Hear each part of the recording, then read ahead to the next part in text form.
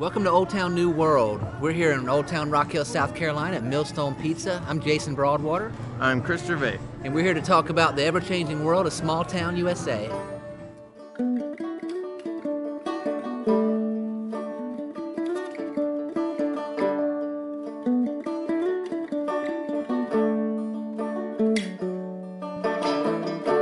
Welcome to the show today. We have with us, as always, Silent Micah. Say hello, Silent Micah. Well said, well said. All right, we have with us, of course, Chris Gervais. Chris. Hello. Good to see you, buddy. How are things? Things are nice. Things are tolerable at best. I'm just kidding. We also have with us our two guests. First of all, we have Pauline Harris. How are you doing? Great, great. And we have Tim Elliott. Hello. Okay, great. So, Tim is involved with some pretty cool stuff here in Rock Hill, and that's why Tim's on the show. Pauline has come into town to join Tim, and she's been invited to sit in. So Tim is involved in the Knowledge Park development down here that's happening. It's happening inside Knowledge Park. There's the old Bleachery property. It's 23 acres. It was abated by the city of Rock Hill like 5 years ago or something for $5 million. It was a disaster. It had burned like 3 times. It was just a hole in the city where 20% of the population used to work. It's in between the university and the downtown. Now here we're having this wonderful rebirth of the downtown, an amazing growing university with this gap in the middle. It's just like a hole. And the city said, hey, we're going to buy this, we're going to make it clean, and then we're going to, hopefully at some point, somebody will come and help us make something awesome. Well, that leads us to Tim. He dropped out of the sky. He's here to make it something awesome. That's different. And that's really why Tim is here today. But before we get into all this stuff, I want to kind of back up with you, Tim. So we're going to do this in kind of random order, bounce around. So first, let's just start with, how in the world did you ever hear of Rock Hill, South Carolina, and what brought you here to begin with? Well, it's a great question. I first landed in the shores of Rock Hill back in November of 2012, and I got here from a gentleman named Bob Chellis. And Bob was with a company, and still is, with a company called Campus Continuum. Oh, I remember that. I was part of their, we talked about this. I was part of their kind of like study they did. Right. So the university then was considering senior housing. Yes. And Bob and I have known each other for quite some time through, and in my old business, I was one of the owners of a large architectural firm, and our expertise nationwide and worldwide was senior housing. So the senior housing community that I was once design firm issued in knew me, that I've moved into the development world about a decade ago, and they called me and said, hey, we've got this possible retirement project in this town called Rock Hill, and a university wants to sponsor it named Winthrop that I'm doing this study for. If you're a developer, would you like to come down and build it? And I said, well, gee, I don't really do senior housing anymore. I do very large mixed-use projects in tandem in university communities. So okay, well now hold on. When you say senior housing, you weren't going to level this entire town and put a golf course in here and have healthcare providers in people's rooms. What do you mean senior housing beside a university? What are you talking about? Well, senior housing and universities, both their missions were on a happy collision course. Baby boomers were just back in the late 90s, the universal senior housing was thinking about the future, and a really large, hardcore population of baby boomers. And the statement was, by 2020, you're going to have a third of all U.S. population 65 plus. Wow. I don't think most of the world, most of this nation still doesn't understand that. No. And they're not getting ready for 65-year-old people I know don't sit on porches in rocking chairs. Well, yeah, there's been an incredible generational transition. I mean, 3 generations ago, grandparents just accepted their aging, and 65 went to the old folks' home in a rocking chair. That was the norm. And then there was something called the silent generation, which is my parents, who went through the Korean conflict during that time frame, and their whole shtick was, I like senior housing to be bigger.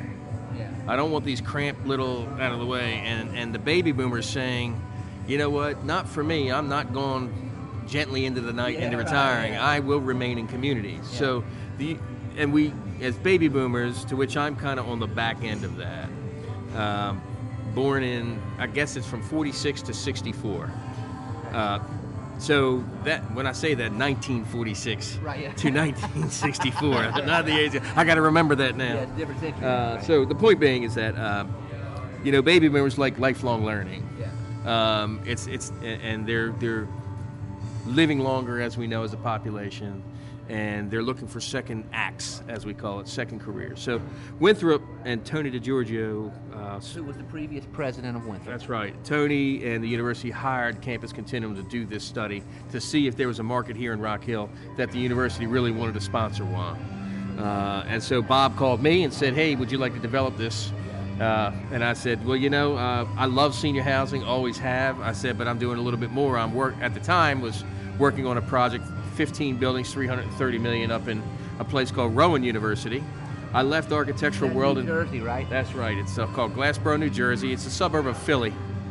So at that point, I had left architecture. I was one of 7 owners of a 140-person architecture firm, commercial architecture firm, and I got in development in 2005. And so from 2006, we were starting the plan of that project at Rowan. And so I showed that to Bob, and Bob said, hey, wait a minute, this mixed use is what I think this university in this city is looking to do with this project called the Bleachery. And I said, what in the world is a Bleachery? Yeah.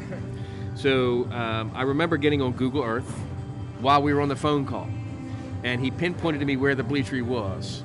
And at the time, Google Earth still had the photograph from the aerial of the Bleachery in place and what looked like the Blitzkrieg from London. And it was burned out, and I said, this will take me 5 years to clean up and abate and carry that finance carry, and no thank you.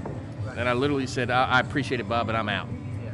He called me back again. I want you to meet Steve Turner by phone, and Steve Turner and I mentioned and had a great conversation, but again, that picture was there, and I was working on 4 other campuses around the United States doing some work, and like development work, I should say. And then he said, please come to town. Let's just talk about it. I have some family here in South Carolina, so I said, tell you what, I'll come down and stop see Rock Hill. And Steve Turner and President DiGiorgio met with me and said they were looking for a larger mixed use at the Bleachery, and surprised to find out that it was already cleaned. They started the environmental cleanup process. Yeah. And so I said, wait a minute, this is a different picture. So that's when I fell in love with it, and I think this town, from a scale sense, is gorgeous. I think it has all the right elements of growth as a suburb of one of the nation's great capital cities of Charlotte. Yeah. And so I began to study. I have a researcher, demographer I work with. We looked at some numbers and said, wow, this looks really good for us. So we came back and put our hat in the ring and took the folks in council, and they came up to see the Rowan project, kicked some tires, had a day-long symposium with Rowan University and the town of Glassboro. Yeah. And then an RFP was issued, and 9 competitors came in, and we were fortunate to win it. Yeah, man, that's wonderful. So we're talking about mixed use. When you say mixed use development, what does that mean? What are we mixing? So mixed use development is really kind of an urban term. We're looking for projects like in Old Town, urban America, where you will have retail on the first floor and office or residential above. So we're mixing uses, zoning uses within the same building. So this is a walkable urban type of experience. Exactly. This is a park your car once and walk everywhere for the rest of the day. Yeah. I mean, is that, to me, we talk about this a lot on the podcast. I mean, there's such a change in the American sensibility around that. I mean, there's a huge change, and the one demographic I always point to about it is that if we look to the future 4 decades and when millennials are coming out strong, as we all hear, if you look at that generation with their driver's license, when I was 16 in Maryland and you could get a driver's license, 99% of baby boomers on their birthday got a driver's license. If you look at the statistics now, it's like 72%. Right. Of millennials do it. They're not born and bred, and the car's not wrapped around them like a belt. Right. So it's a much different attitude. Yeah. They love to walk. They love to have that what I call urban expression. This happenstance encounters along the walk. Yeah. And that's the name of my company, is Sidewalk Development. And the reason we do it is because I like to rebuild the art of the stroll. Yeah. And so that's what mixed use does. It helps that along. I heard a guy say one time on like a TED Talk or something, I don't remember what it was, but he said, if you create mediocre places, you will have a mediocre country, and a mediocre world, and a mediocre life. My philosophy is like that, is that when I do development, it isn't about bricks and mortars and containers of extracting capital, although that surely is a part of it, but I firmly believe that the spaces in between are as equally important, if not more. Well, artists will say negative space is like, 60% of the project. I mean, physicists Exactly right. will say dark matter is 80% of the universe. Exactly right. That's what makes great projects. Thinking about that space in between, and how do you create excitement, function, but it only works, quite frankly. There's two ways to think about it. There are purposeful and non-purposeful spaces. So the purposeful are, we program it. We have farmer market spaces, we have bandstands, we have other events, but you also need to get off the stage, I say from time to time. That side between buildings, it works so well. In small town USA, there are so many great pockets, and I'd love to do a book about small pockets. That is just the great assets of small town USA. There's no denying that the physical space around you informs your attitude and your just what you're prone to do. I mean, there's definitely a relationship between just sort of the way you feel about what you're going to do today based on your environment. I mean, it completely informs it, like just your outlook and what I mean, because I know just like the way that we all love to travel, we all love to see new things, and it's not necessarily because the place we're from is just stupid. It's just because it's the way the brain is. The brain wants interesting new things to see, and the more space can be interesting to look at and lend itself to that or whatever. It's authentic in some form or fashion. And scale. exactly, yeah. It's just your brain wants that. It needs that to feel good and function and have the wheel spinning. Well, it's purposeful set design, as I say. Exactly, yeah. Let me jump in here and introduce Pauline again and say, Pauline, what brings you to Rock Hill? Well, we're having an event on April the 25th, and I'm working with Tim as far as the PR aspect of that. Of this project. Okay. Correct. Yeah. And tell us a little bit about your firm. What do you guys do? I own a company called SPIN, and SPIN is an acronym for the services that we provide. It stands for strategy, PR, image, and new business development. We focus all within the built environment, so we work with real estate developers, architects, contractors, interior designers. We do that because I started as a receptionist for an architectural firm out of high school, and they were the second largest firm in the state of Maryland. And then I left there after 9 years, and then started my own firm in '94. We celebrate 22 years, April. Yeah. Tim and I have known each other forever. We worked when he was with the architectural firm. We worked together. Cool. Yeah. Right. So you must have a passion. You called it the built space. I think that's built environment. I think that's great. You must have a passion for space as well. Without a doubt, because like you said, it really affects your moods, the way that light comes into a building, the way that light hits a building. I mean, it just that affects you all the time. So I have this parallel or analogy or whatever you call it. I don't know. When we work with designers, the designers that have started by just making posters for their bands and like flyers for their bands, and then they turn into kind of trying to design websites and stuff, and they end up getting pretty good. They're always pretty good. The designers that go through some type of formal, whether it's at school or on their own, but a formal study of the minutia of detail, like kerning and space and empty space, those designers become exceptional. And I think about same thing in everything I've experienced. Musicians that only are in the little scene that they grew up as teenagers in are okay. The ones that broaden their mind to think about music in a more historical way, they can become exceptional. When I look at buildings, like the building we're in right now, the fact that all of these tables are made from the wood that was ripped out of this building when it got gutted, and the fact that all these walls are the original walls that went up and they're exposed, taps me into something that's broader and bigger than the current usage of this space, and it makes the usage become exceptional. I think because there's this like history embedded in it, Well, it's more genuine, Yeah. more rooted in history, and yet we're pointing to the future at the same time.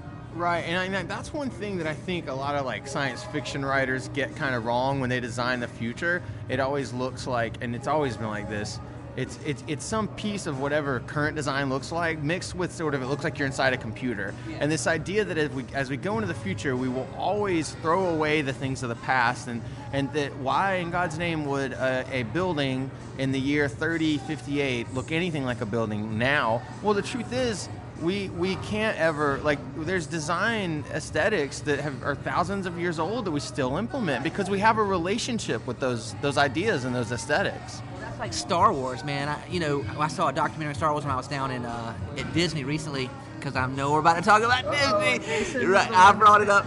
But yeah, but they talk about how they were talking about when they were making Star Wars, how somebody was saying it was strange that Lucas wanted to throw stuff in the corner, like kind of trash and stuff and garbage. Like in every other science fiction thing before then, it's like it was a pristine environment that came right out of a computer. But it was like, that's not what life is. And I was in the gas station the other day. No, I was in a CVS or something the other day. And the lady behind the counter, just good, really pleasant, salt of the earth kind of lady, said, talking about the thing that I swiped my card on, she said, well, she'll tell you when you can take your card out.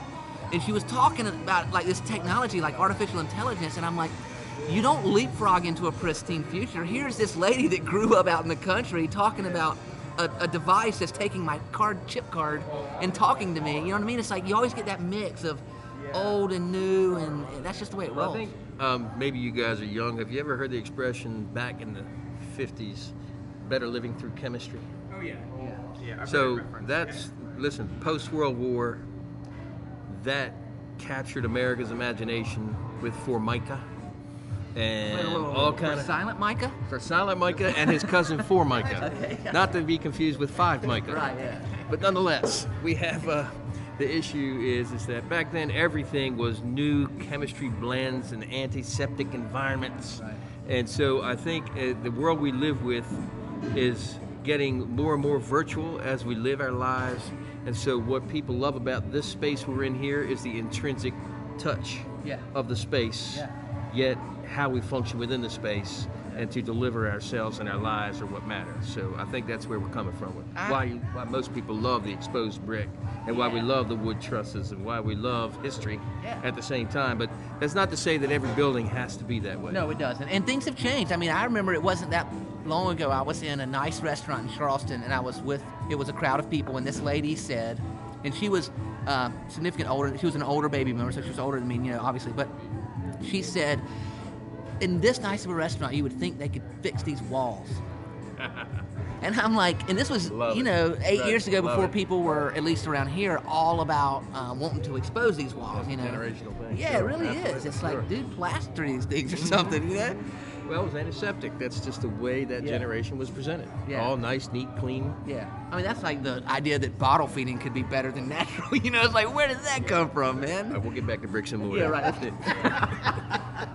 I'm out of my zone on that one. Pauline, you got a comment? No, I'm just Yeah, right. That's all. So I did bring up Disney, and I changed the subject fast because Tim and Chris. Tim is as much or more of a Disneyite than Chris is. So, Tim, what is with you and Disney? What's your connection? Well, the connection is that when you look at Disney, and when I say Disney, I'm talking about Disney World for the moment. Right. When you step into that environment, you are transformed, and it's a purposeful transformation by design. And so I love to do economic improvement with adventure. To me, and to what Chris was talking about earlier about a vision of different change as we go around. The Disney experience is a purposeful environmental change through their blending of landscaping, transportation, economic, is a tremendous purposeful thought process. When I've been to Disney now, I'm counting 29 times. Wow. Down there, and when my wife and kids go with me, they hate it because I have a library, literally 10,000 or more images of how landscaping work, how transportation work, how they operate, back a house, what does that mean? And I think, I'm not trying to bring that Disney World to every project, but I think there are clues that we all can learn from. I happen to believe that what we're developing here is true Epcot, which is what Walt was trying to create, a demonstration of an ever-changing environment, and through living, working, and playing together. The only thing missing, and I will have to say this about Rock Hill, I think the scale of Rock Hill is exceptional. The architecture here on Main Street is as idyllic as any university community could ever paint.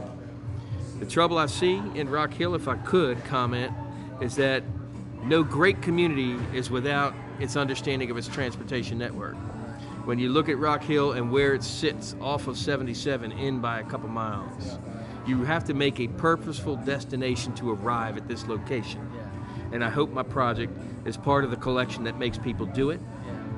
Through eventing, I see a great day in the future where we unite campus, commerce, and community and celebrate great festivals here. And what I'm saying is Winthrop spent an immense amount of capital beautifying that campus and has an incredible courtyard. Oh, it's beautiful. And so the city of Rock Hill does amenities, in my opinion, second to none. And its Fountain Park is one of the greatest examples I've seen in small town America of what is achievable. And if we take the community, which I'm hoping to develop with Gary, Skip, and others, I think if we said today that what if we had a bluegrass festival where stage 1 was on Winthrop's campus, stage 2 was in the project we're developing, and stage 3 was in the Fountain Park. And what does that mean for a city? So the transportation issue says if we receive 20,000 people, how are they getting around?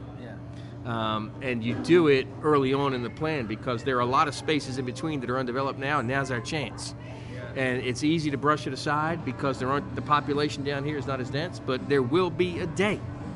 And if we miss the opportunity of transportation and how we connect these nodes of many nodes within small town America, I think we're struggling a little bit down the road because the car in the future is questionable. How do you connect them?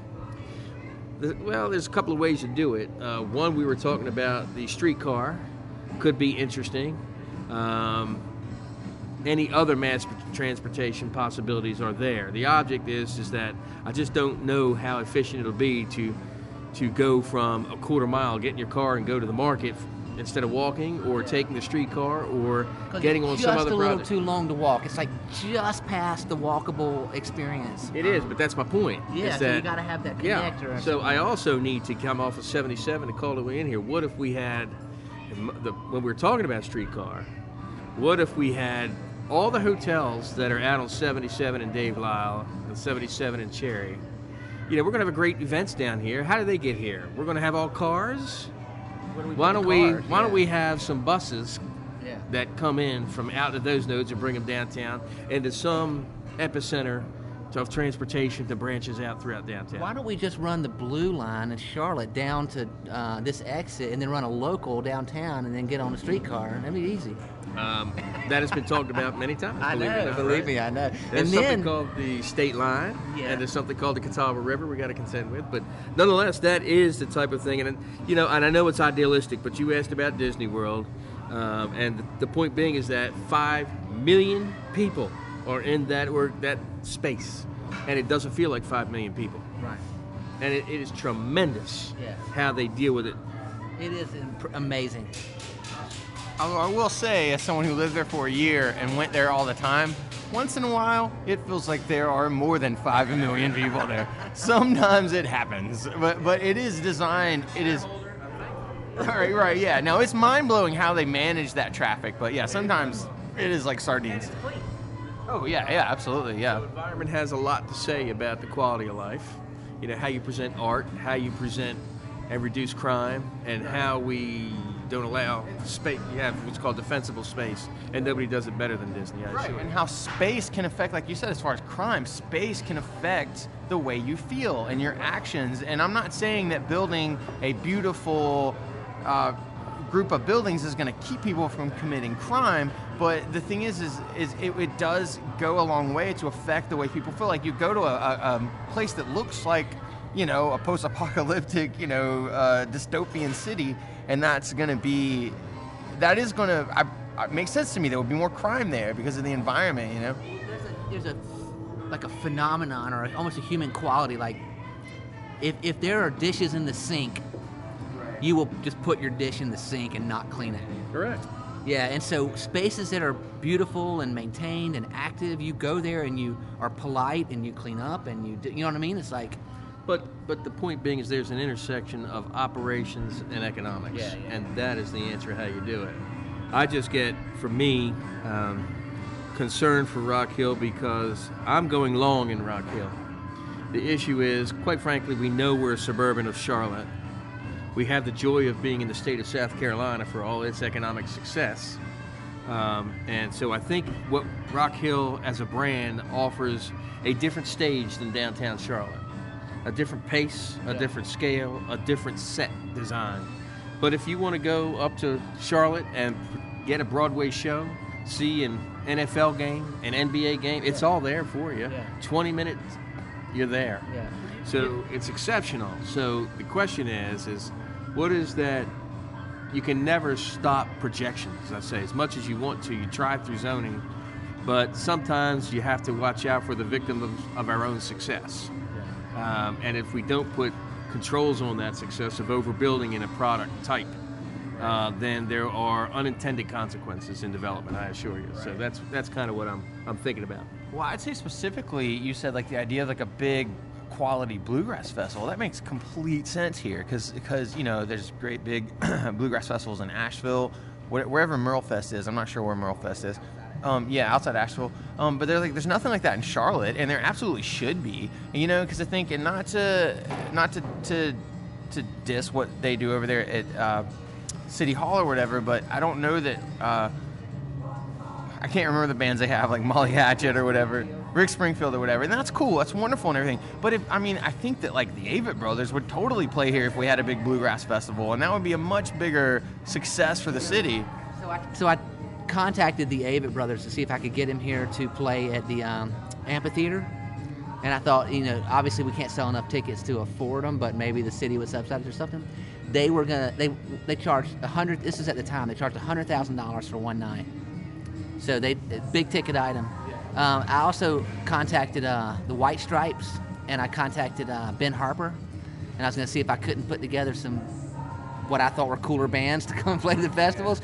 I mean, the amphitheater, every one of them, man. 100 plus. Is that I'm working in Greenville, North Carolina, and redefining their downtown, and have a direct contact to the Avett Brothers because we're bringing a concert there with them on their Riverfront Park to kind of re-announce their downtown. Wow. I think you could potentially get buy-in from the Avett Brothers to some extent. I don't know how that would work, but I bet you could get buy-in from them. It might be maybe they would play for not that, but I don't know. I mean, I'm just saying. You know, not to get off topic, but I think if you join a promoter and get together with Charlotte and Rock Hill, and the reason Rock Hill works is because to have campsites just on the fringe and park all these cars, you can do it. You can't do it in Charlotte. Yeah. So, you know, it's a beautiful thing. So that's another day, another topic. But, you know, you can't, and which brings me back to kind of downtown and where I'm trying to put this mixed-use project in. You can't just build the buildings, sidewalks, and parks. You must event it. Yeah. And that is a very Disney thing, right? And so, you know, that whole notion of eventing between those spaces we talked about is everything. It makes or breaks every project, I assure you. The purposeful eventing. And so when Rock Hill, I'm sure, has its economic folks and who would sit back and talk about eventing collectively within the city. So that needs to be kind of beefed up a little bit. So I got a question. Not within the 23 acres that you are, designing and building, but around it, somewhere around here, where's the kind of Class C? The reason I ask is because, and for our listeners, what I mean by that is like Class C office space, like cheap, old, crappy office space. Like the reason I ask is because, Greenville and Asheville are like two polar opposite models on how they got redeveloped, right? So Greenville, a bunch of rich people decided, and I say this tongue-in-cheek, decided they were going to make Greenville awesome. They spent a huge amount of money. They forced it to be awesome. People came and it worked. Greenville's cool. Now, Asheville, South Carolina? Yeah, Greenville, South Carolina. Asheville, North Carolina, did the opposite. The Bohemians revitalized Asheville. You had cheap cheap retail space where the prostitutes hung out under the bridge. Anybody could. And you like that? No. I'm sorry. Anybody. Cut that out. Cut that. Yeah. Anybody could give it a go. Their life's dream of opening a store fail in 8 months and be out total like $6,000. You know what I mean? And that energy, that bohemian energy, as success came, rents went up, more people came, bigger name brands came, they took it over, it became stable, they ran all the artists and the bohemians down by the river, and then the bohemians revitalized the river. Now the river's the coolest place that you can be in Asheville. So I fear... And then specifically, I was just there last weekend in Marshall, which is the tiny little... nothing little town that's like near Asheville, and it's happening there, and it's specifically because, like you said, the bohemians are getting pushed out of Asheville and it's cheap in Marshall, and it's happening there. So my question, Tim, is we've got to preserve, you can't build Class C space because it's expensive to build something, you can't build something crappy. So where are the places? Are we going to keep these shotgun mill houses and let people open stores and tattoo shops in there? Where does that open? So it's a very complicated question you ask. It has to do with, we've heard this term 1,000 times, called brand. So Greenville decided to capitalize on its geographic feature called a river. And that cuts through town, and they went on the outdoor experience, and they literally made that river get more adventurous. They put boulders in it and made white water. They put a bridge across it, and they struck lightning when BMW came to town. Yeah. So that set the trajectory for Greenville, because suddenly now that is like the new Detroit to me. Michelin is there, Continental Tire's there, BMW's there, Volvo's come to South Carolina. Their tire plants are popping up all over, but of course that works as long as the automobile is king, and at the moment it is, and that's for better or worse. But you have to figure out a balance. You can't contrive everything. And happenstance of what you're talking about, bohemian pockets. One of the cool towns, here's a city that I'm working in also that bet the bank on bohemian, and it's called Austin, Texas. And they have a slogan called Keep Austin Weird. And they do some cool stuff. Who else but Austin could make an economic play of graffiti? Yeah, right. They've got this graffiti park where I see... usually you think of graffiti and you think of it in the darkest, deepest, urban, unsafe environments. But Austin said, you know what? That's an artistic expression we're going to go with. And so we're going to preserve this one hillside that there were some ruins, and everybody's welcome. It's called a BYOP, bring your own paint. And fathers and children and mothers and daughters come in, and they come in by the droves, and A, just to see it, and B, to just have fun and go out there and paint. That's awesome. And so, so the question is, how does Rock Hill not over-contrive itself? Yes, that's the question. How do we allow creative expression to be a part of the brand? I think is what you're asking. Yeah. And so the answer is, you never contrive happenstance. Somebody steps up as a leader to that. I mean, Austin didn't say, you know what, we're going to take these ruins and let's make this a feature. Somebody went with it, and then Austin was okay enough with it. So it has to do with legislature that okays happenstance. Yeah. So it's a very myriad complex, but I assure you, happenstance happens. You can't contrive it. So your question is very valid as to... But let's don't tear it all. We can't tear all the sea space down, or we eliminate the opportunity for happenstance. Why don't we get the Mellow Mushroom to kind of sponsor happenstance? So that would work. Yeah. But the point being is that those pockets happen, and who are the leaders of tomorrow who make cool happen is your question. I think it comes down to the other stuff we were saying, as opposed to an environment. So we were saying, like, you have an environment that's the dirty dishes are in the sink, so people put more dirty dishes in the sink, versus an environment that's overly sort of, if you have like this bureaucratic kind of like this, these are where these buildings are, and we have law firms here, and this is where serious things happen, and that encourages the young ruffians to come smash windows and write on the wall and graffiti. Well, what if instead, and it's like you're saying, what if instead it's saying, like, here's this space occupied by human beings, just like you, ruffian, young, rebellious person, a human being just like you with blood pumping through their veins, and they're doing what they think they can do to contribute to society. What can you do? And like, that's the key element. Instead of like, we're doing our thing, stay away, you smell bad, it's like we are people here in offices doing what we think is the thing we should be doing in the world. What do you think you should be doing in the world? And encouraging people to contribute, encourage to be artists or whatever. Double E, which is expression and economics. So most people think of economics where you have to have the Class A, Class B, $20 square foot rent, which doesn't allow for innovative young businesses to try their luck and express themselves at the same time. So if I would add to the typical 2E and throw the third of expression in there, and the artistic talent, but we don't want to remove young businesses from thriving. Right. And so the ever popular classic answer to that is an incubator. There isn't a city in America that doesn't think incubator is the hottest thing in the world. Prior to that, it was all biotech. We're going to do all biotech spaces because that was hot. So I love incubators. They have a great purpose, no question. The question you're asking me is, do you define pockets and do you preserve it, is your question. Yeah. Because what happens is, as a city matures, as you talk about small town America, eventually small town America becomes middle town America. Yeah. And then middle town America becomes Charlotte before you know it. Right. There is a natural progression and you cannot stop it. Yeah. So the question is, can I forcefully preserve it? Maybe. Austin does. Yeah. You know, so I would suggest for you, if you ever want to see how they do it, take a trip. Ask I've been them. there twice. I love the place. Well, good. I'm doing a good project in another university there for downtown, and it's a great place. You know, every town has its brand.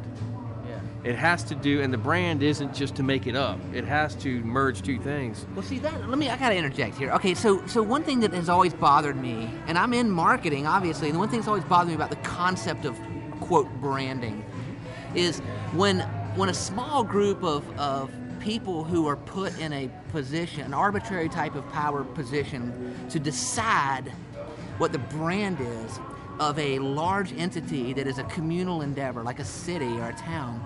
And people like sit around a boardroom table and get very caught up in groupthink and design something, and they say, that's our brand because we bought it and we like it. It's so artificial, as opposed to an identity that exists. Like right now, if you say to me, Charleston, South Carolina, I can feel it, I can smell it, I know what it is, I know what it looks like, I know what it feels like. You know, so how do you, and I don't know what their tagline is, I have no Charleston's idea. asking the same question you are. Really? Sure, they're bet the bank on history. Yeah. Right. I mean, the problem with Charleston, again, I'm going to tell you transportation. You ever tried to come into Charleston from 7 to 9 a.m.? Yeah. On King Street. Yeah. You ever try to get out of Charleston? Yeah. On 4 to 6 p.m. on Friday afternoon? You can't. Yeah. So they've done an awesome job of preserving history. They're famous for history.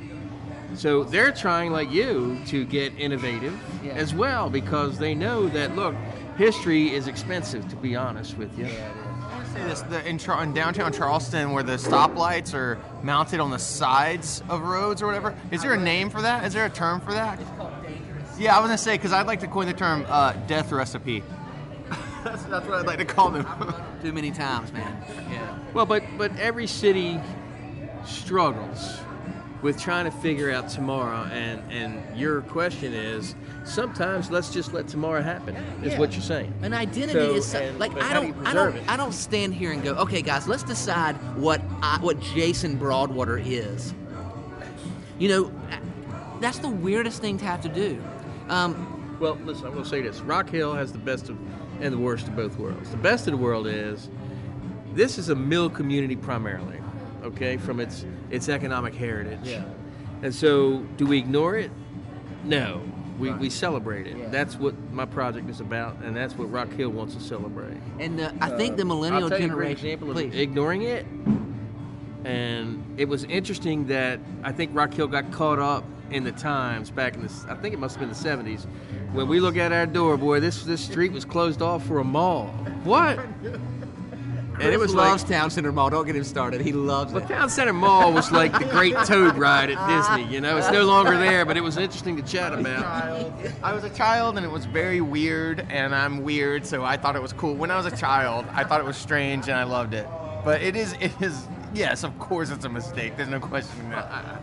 It certainly wasn't a mistake to somebody who put up means to do it. Well, hey, listen to this. You know, when the when Romanticism hit Europe, and the well-educated, well-to-do artists and poets started celebrating farming and kind of being out on the prairie, and all the poems and all the art started becoming about nature and salt of the earth kind of stuff, right? And it was coming from educated people that had plenty of time to sit around and, like, you know, had money and everything. Well, the generation before that was very uppity around getting away from that stuff, because, you know, that's hard work and that's poor people, and like we're going into the future direction. All that. Well, I think there's a shift in the United States where the baby boom generation was very upwardly mobile, disconnecting from their blue collar roots, becoming very white collar, very plastic, and all that stuff. And I think the next generation, X into millennials and all, are embracing, and I think it's visible and tangible in exposed, damaged brick, but we're embracing salt of the earth, blue collar, getting your hands dirty, farming, making your own food, you know, like all that kind of stuff. Versus, I'm wealthy. I'll only say this, is that you can't design one size fits all. Right. And that's what you're really saying. Yeah. Is that how do we celebrate the diversity of generations, economies, and not conform to contrived environment? Right. So I will only offer this before I go. I would say Rock Hill, while it celebrates its historic architecture very well, it has a pace of life and a scale that is a lifestyle desired by many as an alternate to the busy urban Charlotte as it grows rapidly. And I assure you that, you know, does this community fit everybody in Charlotte as an escape? No. Does it fit everybody who wants to bring their child here and raise them in this type of slice of America? No. The issue is that I think that Rock Hill has a basis of historic architecture to start with. If we continue to say we want to celebrate the historic architecture and just keep it that way, it's a sad mistake. Expression is. There's nothing wrong with putting a modern building in the middle of this town either. Right. There's nothing wrong, though, with, at my point, when you go to Paris on the Seine River, there are artists everywhere. And I say, if you do anything, Jason, if you want to achieve what you're saying, let Winthrop go. And what I mean by that is to say that if it's truly the gifted visual and performing arts school that it is, if this community doesn't celebrate that, then you are missing and sadly ignoring a great, great asset that is not unleashed. Yeah. So why don't I see artists on the street, on Main Street here? Why don't I see, well, it's a slow progression, but to get there faster, Chris, is let's make that happen. Yeah. And let expression go. So what you want is a nice, neat package with trimmed shrubs and all of that. And so unless you allow expression to happen, you're not going to meet the needs of all people, in my opinion. Amen, brother. Let me say this. It's been a pleasure, Tim, having you. I know you're in town for hours at a time, and you'll be back, I'm sure, Monday, yeah, right.